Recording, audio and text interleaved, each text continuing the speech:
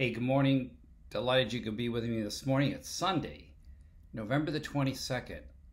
I'm trying to think, maybe this was the anniversary of the assassination of President Kennedy. Was that on the November 22? Something's ringing a bell in my head about that. A lot of you are sitting home going, Bill, yes or no. I know you're doing that. But anyway, so I hope you have a good day. Start of the week, start of Thanksgiving week, which would maybe some of you are traveling and going, we're staying home. Yeah, gonna be good. All right, yesterday in my message that I gave on church, and you certainly can look that up here on many different medias, from YouTube to the NaplesSDAchurch.org to Facebook. Please do if you would like. But I was talking about creation, like in the beginning. And I mentioned a great resource for questions about the science in creation. And it's an excellent one. It's called the Geoscience Research Institute. And I will put on their website in the notes here following this. And if you are interested, please just take a look at that. There's lots of incredible resources that are wonderful for answering questions about carbon-14 dating, all kinds of dating. What about millions of years? What about the dinosaurs?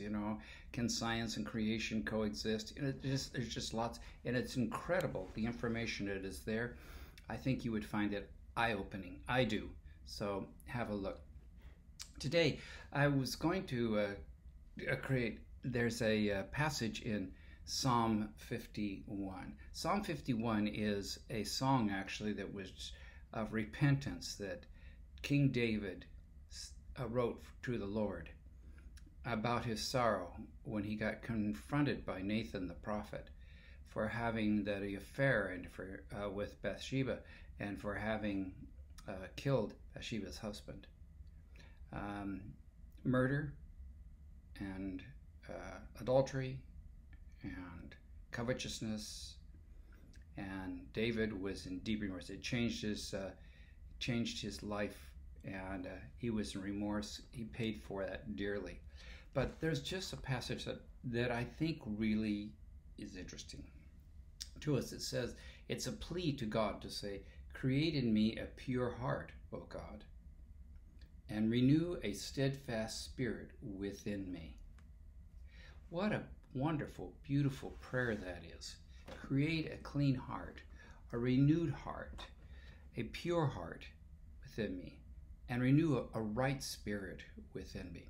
There's a couple of cartoon characters that I think Charles Swindoll likes to follow. And one of Charles Swindoll's book is called The Grace Awakening. And if you have not read that, it's a great book. I think it's still available. Charles Swindoll. And he talks about this in his book. And I thought I'd just share it with you.